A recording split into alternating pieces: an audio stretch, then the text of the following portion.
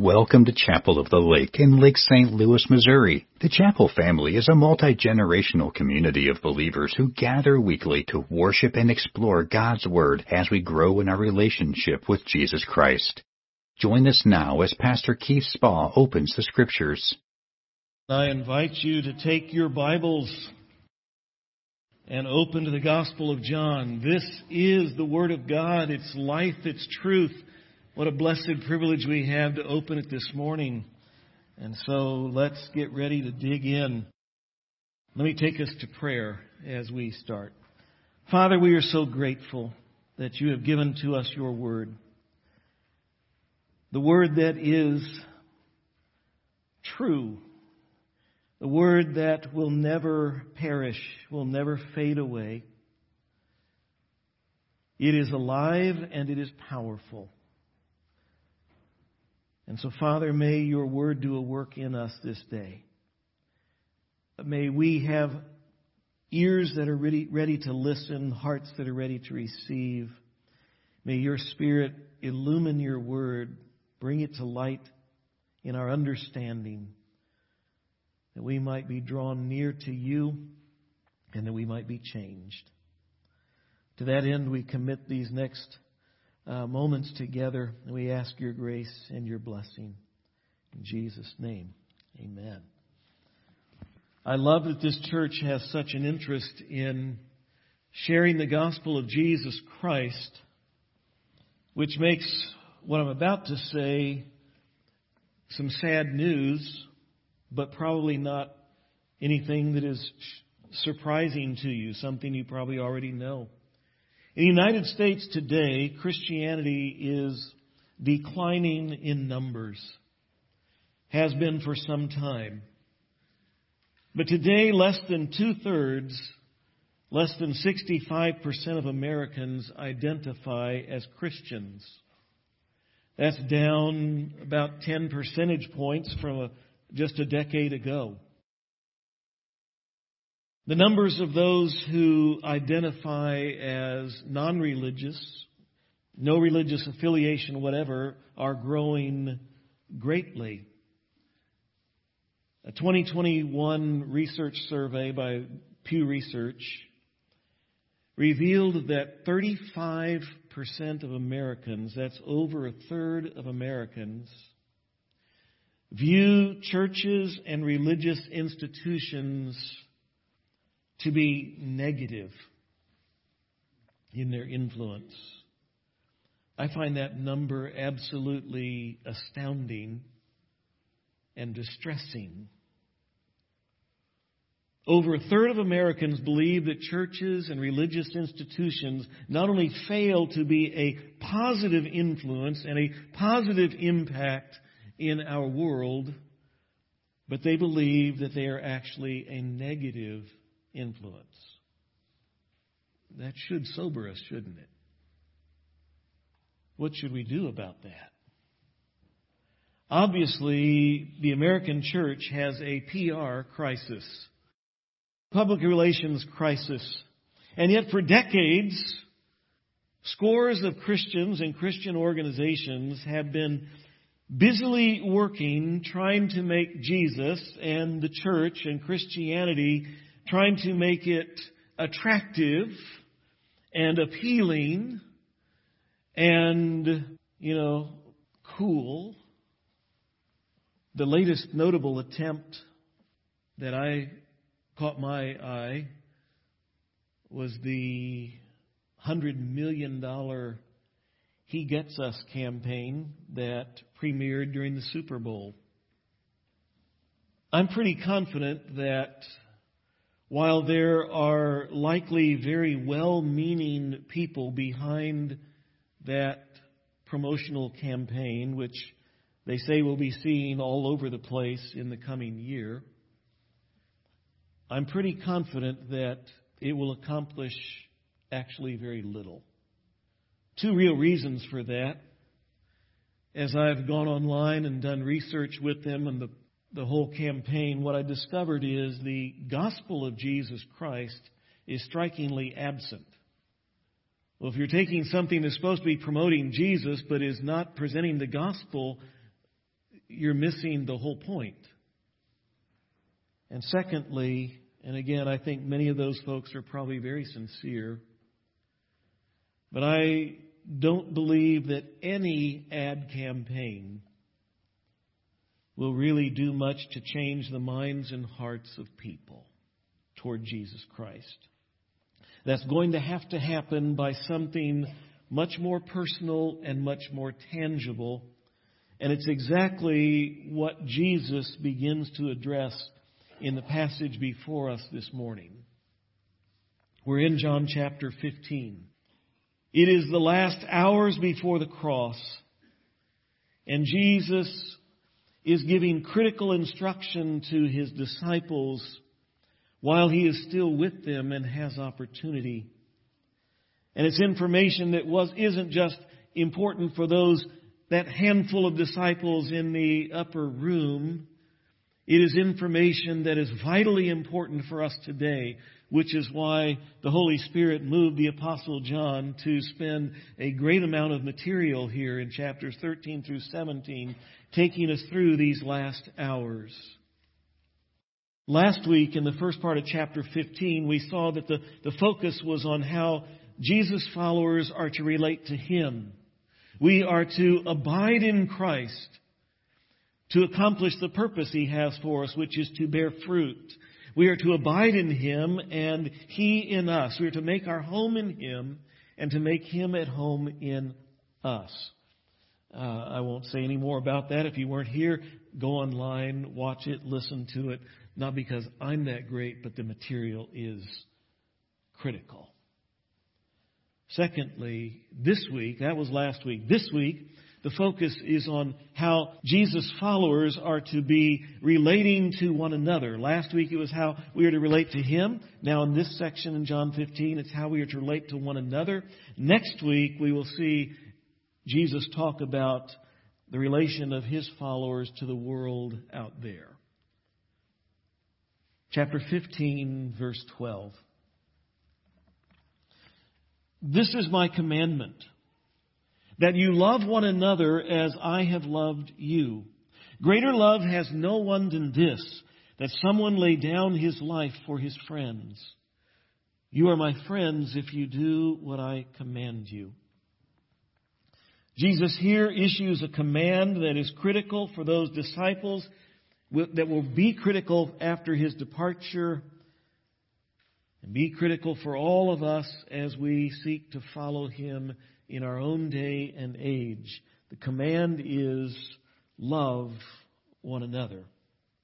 The command is so very important that He repeats it when you get down to verse 17. Just look down a few verses. These things I command you so that you will love one another. I actually think it's translated and stated much more simply and directly in every other translation. And the NIV puts it this way: this is my command, love each other. There we go. 2 times in just a few verses, love one another. But it's not the first time this night that Jesus has given this command. Earlier, if you were here with us a number of weeks ago when we were in chapter 13, as they sat down after the foot washing, after they sat down and were eating the dinner, after Judas had left, chapter 13, Jesus says, little children, yet a little while and I am with you. You will seek me, and just as I said to the Jews, so now I say to you, where I am going, you cannot come. A new commandment I give to you, that you love one another. Just as I have loved you, you are also to love one another. By this all people will know that you are my disciples, if you have love for one another. So Jesus had given this command before in this very evening. But it seems to me that the disciples heard Jesus say, I'm going away, I'm leaving, and where I'm going you can't follow me. And after that, they didn't hear anything else He said. That was shocking, that was distressing, it was troubling, and they fixated on that. I think that all of them did, but we know that Peter certainly did, because Peter, he stopped listening. He didn't hear that commandment. Peter's only response was this: What? Lord, where are you going? What do you mean we can't come? Huh? I'll die for you. So now, an hour or so later, Jesus comes back and says it again here in chapter 15. They're either still in the room or possibly, I think more likely, on the way. Having left the room, they are on their way through the streets of Jerusalem. They've stopped somewhere, maybe even in the temple courts. And Jesus says it now 2 more times. Love one another. Back in chapter 13, he said, it's a new commandment. A new commandment I give to you. We might ask, well, a new commandment. We might ask, how is it a new commandment? After all, just a few days before this, Jesus was in the temple, and there the religious leaders were questioning him, trying to trip him up. And one of the Pharisees had asked him, what is the greatest commandment? And Jesus answered, you shall love the Lord your God with all your heart and with all your soul and with all your mind. This is the great and the first commandment. And the second is like it, you shall love your neighbor as yourself. On these 2 commandments depend all the law and the prophets. So Jesus had already talked about the commandment to love others. And he didn't invent it there on the spot. We go back and we find he's quoting from the book of Leviticus, from the Old Testament law. And he says, you shall not take vengeance or bear a grudge against the sons of your own people, but you shall love your neighbor as yourself. I am the Lord. Leviticus 19:18. This commandment, love your neighbor as yourself, is as old as the Old Testament law. So when Jesus says here, a new commandment I give to you, love one another, we wonder, how can this be called new? If it's been a commandment all along. Well, there are at least 2 new things here that I want to draw our attention to. The first is that Jesus has given us here a new target for our love. He says, love one another. See, the law said, love your neighbor as yourself. Jesus had explained that more in his teaching. He had said that, for example, answering this question, who is my neighbor? He'd given the parable of the Good Samaritan. The neighbor is not just the people you like. It's not just the people who live close by. Your neighbor is anyone, everyone. We also remember in the Sermon on the Mount, Matthew chapter 5, Jesus was talking about loving others, and he said, you've heard it said, love your neighbor, but hate your enemies, whatever. He said, but I tell you, love your enemies. Jesus had already expanded this commandment, but now he says something different. He says, love one another. What he means is certainly that we are to love our neighbor. We are to even love our enemies. But he's calling us here to a special love for one another, believers in Jesus Christ. Earlier in the Gospel of John, John chapter 1, John informs us that whoever receives him, that's Jesus, who believed in his name, he gave the right to become children of God. When you become a believer in Jesus Christ, he says, you are born again, he says in John chapter 3. We are born, as he says here in John 1, not of a father's will. It's not a human decision. We are born of God. It is a spiritual birth. We are reborn and placed into his family. We are bound together as family. And our Heavenly Father wants His children to love one another. Moms and dads, if you have kids, you understand one of the great desires, I think, of every parent ever is that our kids get along. Because usually they're fighting and everything else, right? They're just like, can they please get along? God wants His children to get along in His His family. He gives us a new target for our love, but He also gives us a new standard for our love. See, before the command was love your neighbor as yourself. Here it's love one another. What's the standard? As I have loved you. You have to let that sink in because it's easy to read it and never really think about what that means. We are to love one another the way that Jesus loves us. And if that's not shocking enough, look at this verse. Just go to verse 9, which will go up a few. If you're in chapter 15 of John. By the way, we're going to be between a little bit back and forth between John chapter 15 and John chapter 13 because the commandment is in both places. But in chapter 15, verse 9, look at that. What it says is, as the Father has loved me, so have I loved you. Jesus says, love one another like I have loved you. Well, as the Father loves me, so I have loved you. In other words, we're supposed to love one another with the same love, to the same standard of how God the Father loves God the Son. Now let me ask you, did Jesus elevate this command just a little bit? Love your neighbor as yourself. Well, that's a pretty high standard. Love one another as God the Father loves God the Son. Jesus didn't elevate this command a little bit. He took it to a whole new dimension. One pastor called this the Mount Everest of commands. Mount Everest, where a few people dare to try to ascend and a few people make it up to the top, but nobody lives there.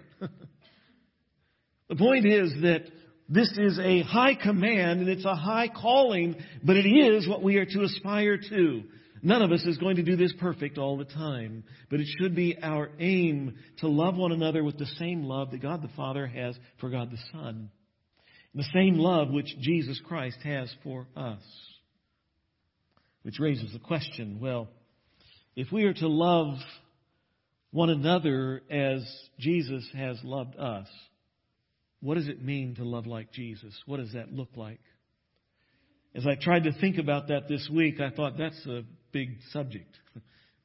If this were a Sunday school class, we could start brainstorming what that looks like. What does the Bible tell us about Jesus and His love for us?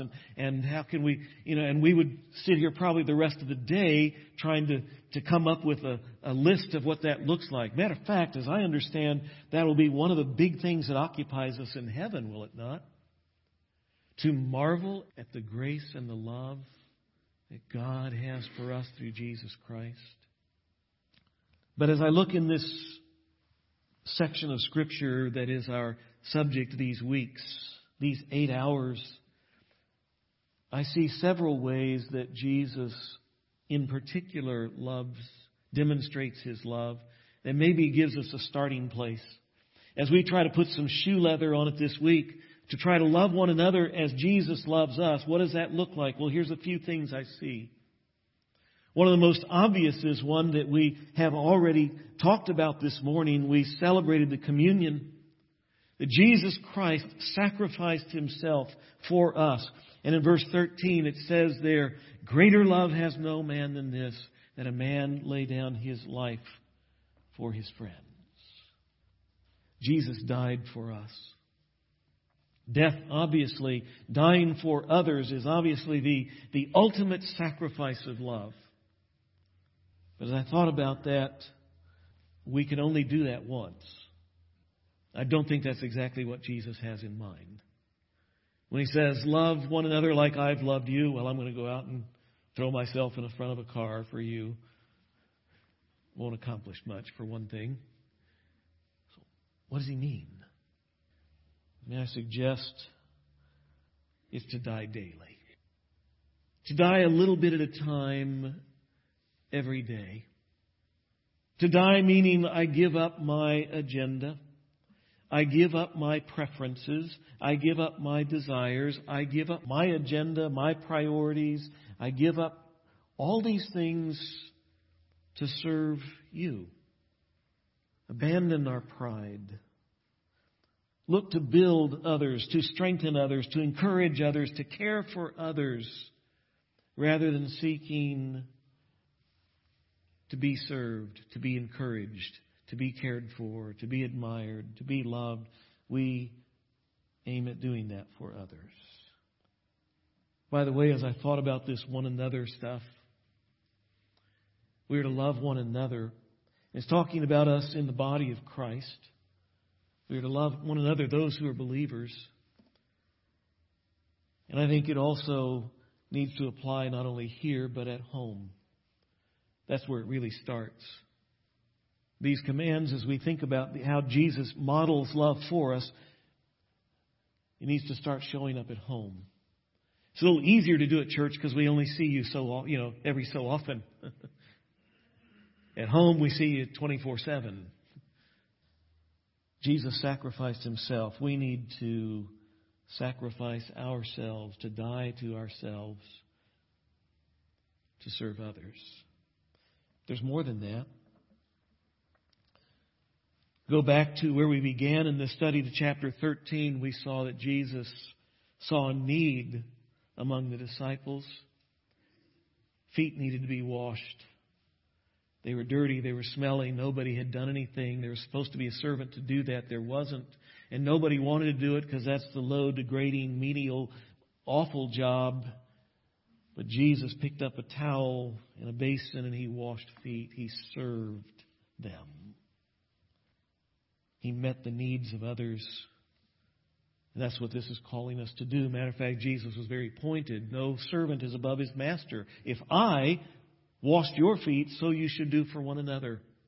Serve one another. There is no job too low for any of us to minister and care for others.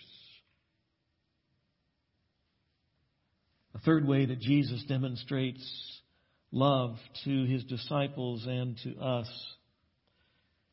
is I notice that Jesus gave grace. Chapter 13, verse 38, just after what we finished reading earlier, when Peter says, Lord, I'll die for you. And Jesus says, Peter, before the cock crows, you're going to deny me 3 times. Later on, chapter 16, we'll be there in a week or two, a couple weeks.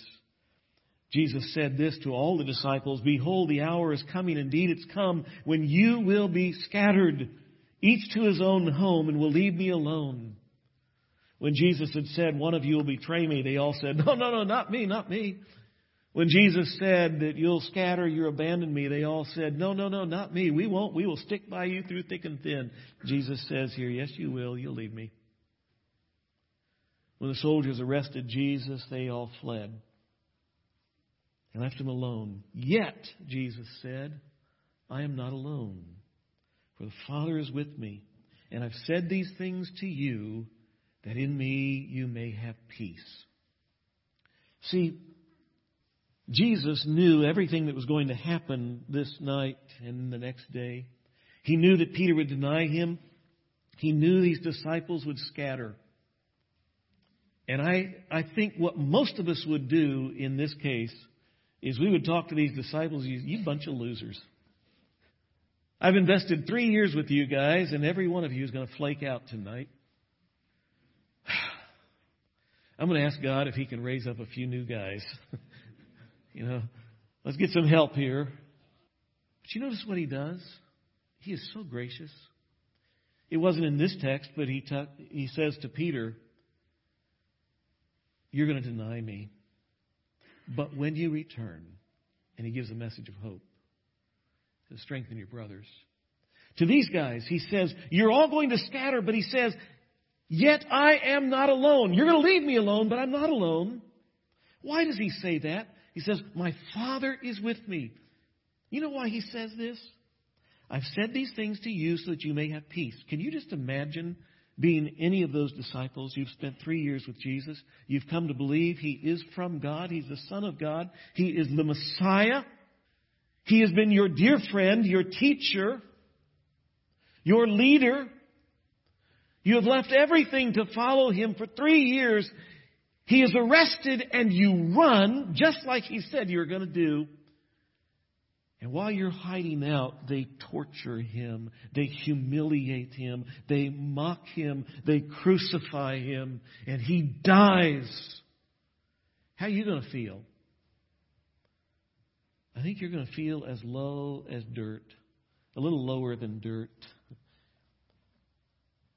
Just abandoned the one we said we love. Just abandoned the one we said we would never leave. We let him endure all that and wasn't there. Anybody think you'd feel like that or worse?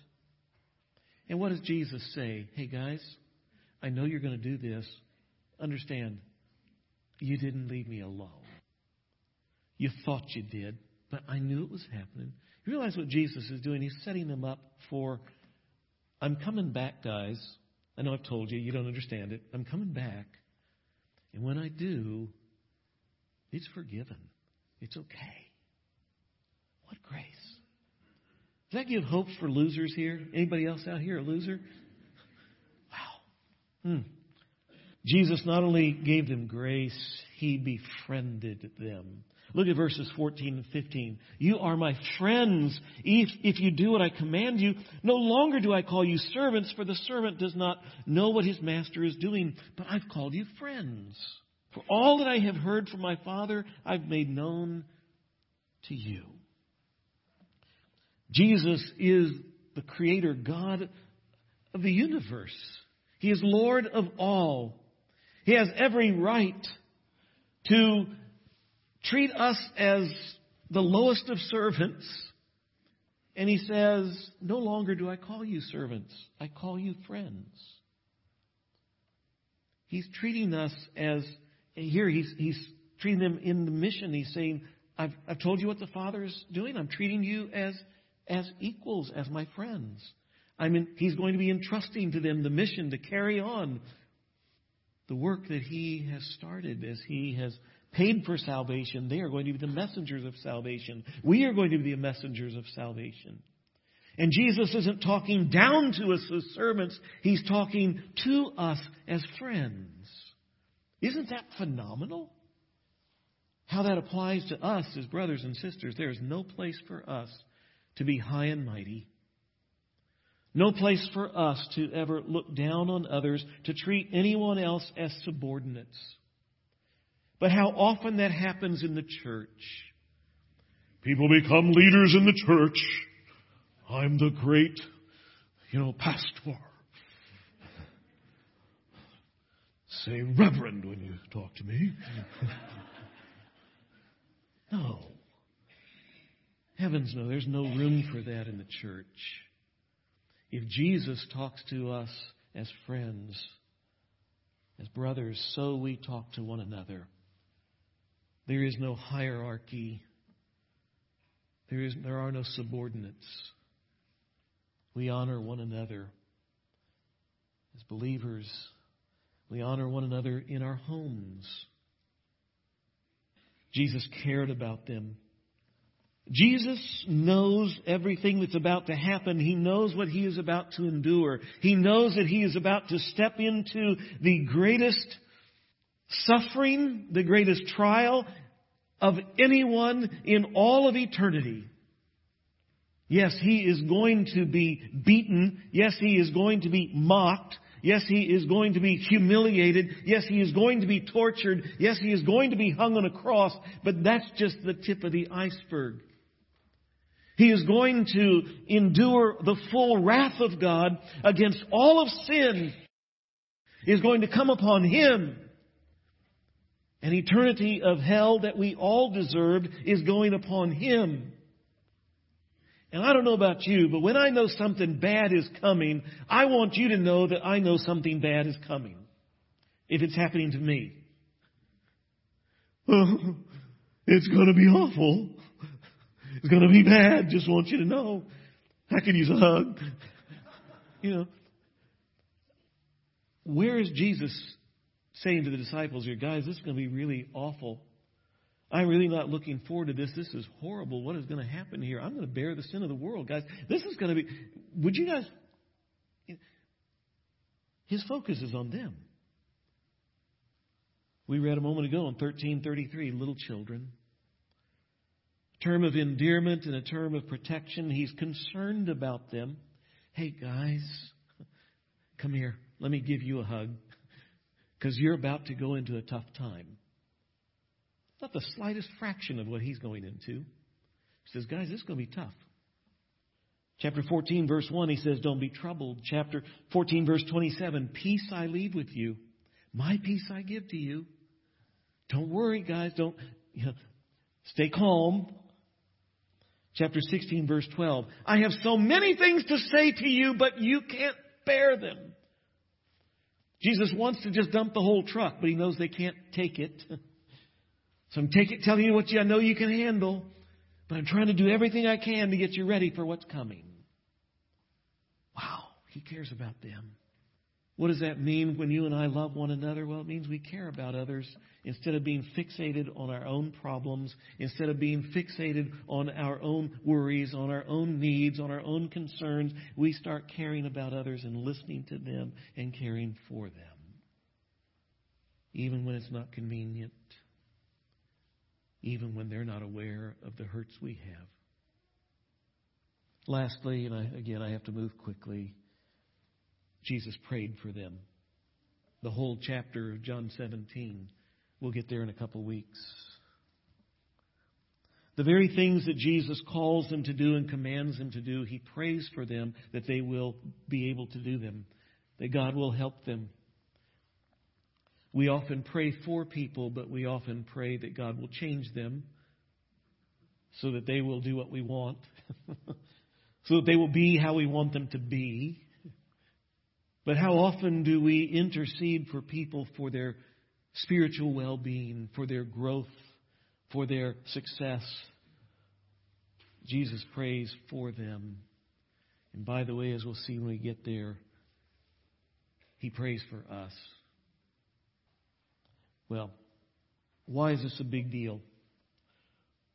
Why is it such a big deal that we need to love one another as Jesus loved us? Well, two reasons here in the text. The first is this. Look at verse 10 of chapter 15. If you keep my commandments, you will abide in my love, just as I have kept my Father's commandments and abide in his love. See, what he says is love for one another is essential in our relationship with God. If we want to abide in God's love, if we want to make our home in the love of God, if we want to experience and to enjoy the love of God, notice what he says. That will happen if we keep his commandments. And what is his commandment? Good, thank you. I was hoping somebody... Wow. First service was a little faster on that one this week.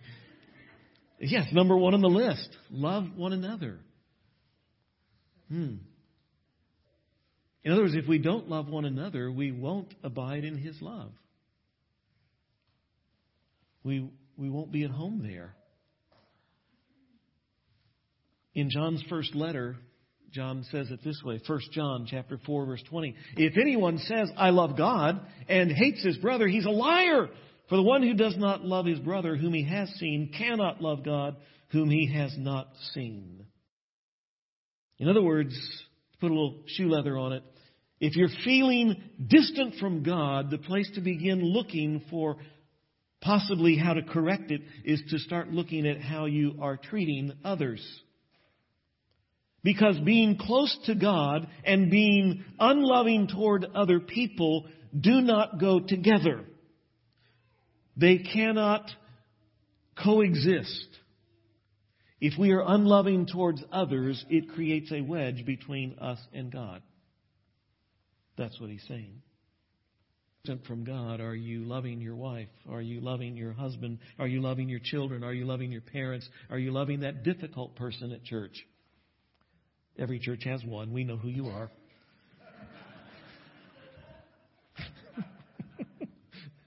But we won't put it in the church newsletter. Secondly, why is this a big deal? Because it's essential to our witness to the world. It's essential to our witness to the world. Why is it that our world is thinking the church is a negative influence?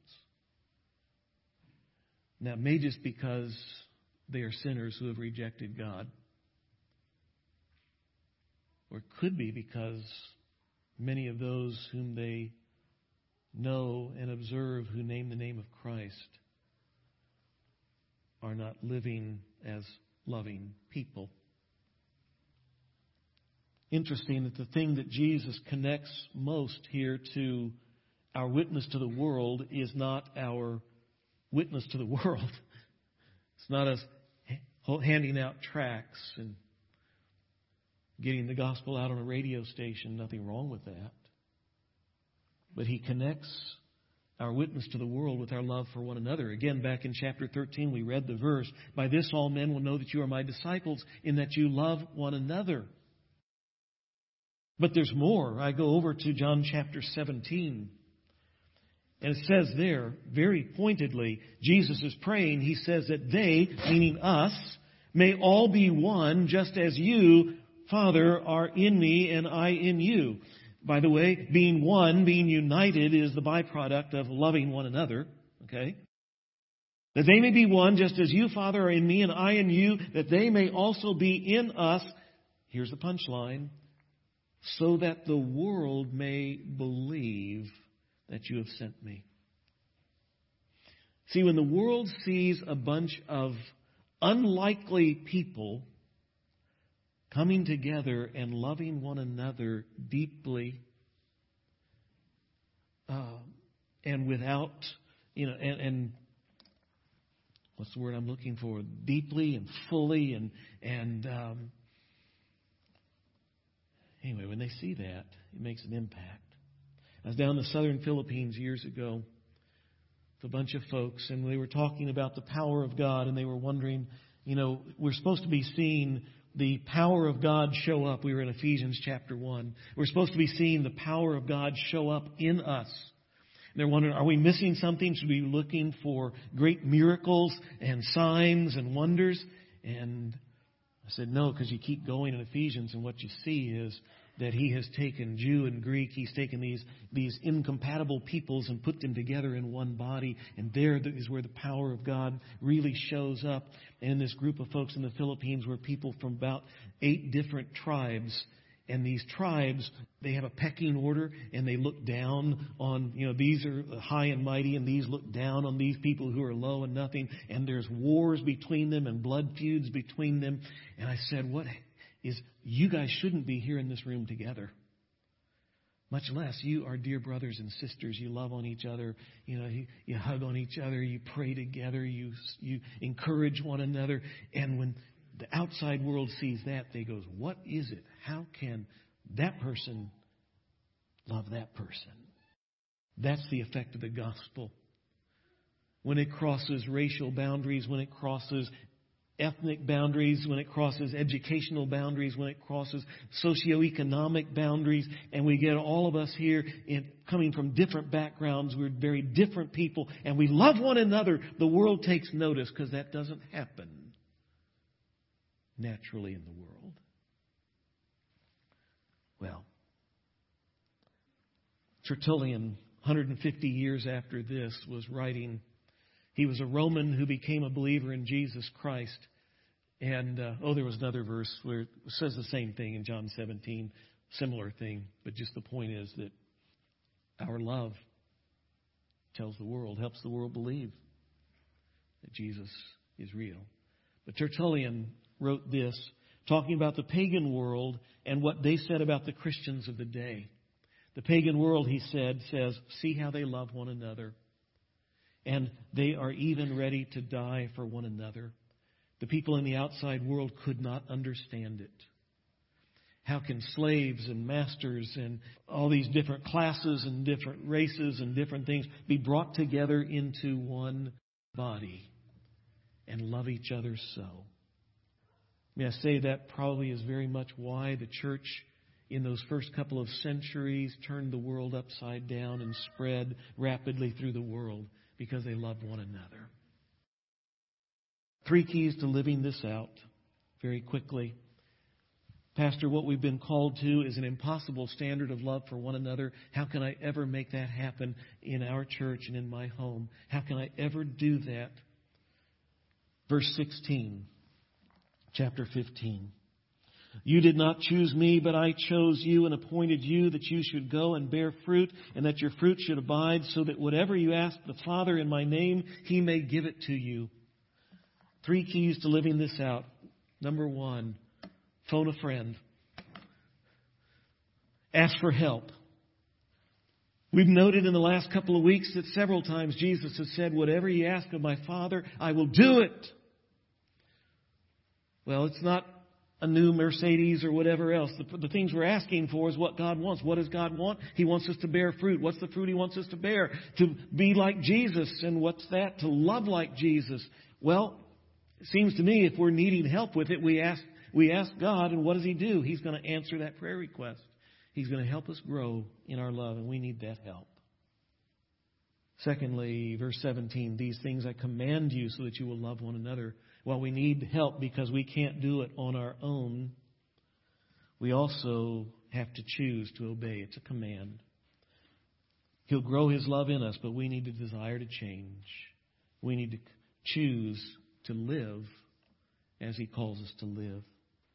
Lastly, we need to connect.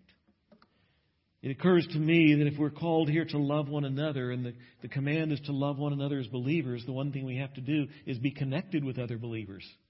We can't love one another's if there aren't one another's in our life. And it's not going to happen just by walking in the door and we see each other at a distance and go, oh, and we walk out the door. A vast number of Christians today slip in and slip out of churches unnoticed, untouched, uninvolved in the lives of others. And that was never what God intended for His people. We are to live together as a body, as it were. We are to be connected with one another. That's one of the big problems of the large churches we have in our world. But it's just as much a problem in a church this size that isn't so large. We can easily slip in and slip out. We need to be connected. I'm not saying that so we grow our church big. I'm saying that for our spiritual health because it's what God says. I don't care how big we get, but I want us to be strong and faithful for Christ. We have to connect to one another. That means we need to work together, pray together, study together, laugh together, cry together, bear one another's burdens. It's going to take more than just slipping in and out on a Sunday morning. If you're not already, you're part of this church, I encourage you to get connected somewhere else outside of this group, this worship service. Get involved in a home group. Get involved in a Bible study. Go to Sunday school. Get in a ministry where you rub shoulders with people. Do something where you start connecting with others and you can start putting these things into practice. Love one another. We're out of time. Let me wrap us up with prayer. Father, how we need this. Every one of us, when we look at what you call us to, this is a command. It's not an optional thing. It's not, well, a nice suggestion. Jesus said, this is a new command that He's given to us. And so we need to do it. But we look at the standard, we say it's impossible. I can't love like God loves. But yet you've called us to it, so it's not impossible. You are going to grow this in us. You've even told us how. We have to choose to obey, and we have to choose to abide in you and ask you for help. And you'll change us. And as you do so, not only will our relationships change, not only will our homes change, but we will see a change in the world around us as they see the reality of Christ at work in us. So, Father, don't let us be the same after today. Start changing us. Grow in us the love of Jesus. In His name we ask it. Amen. May God bless you as you grow in your walk with Him this week.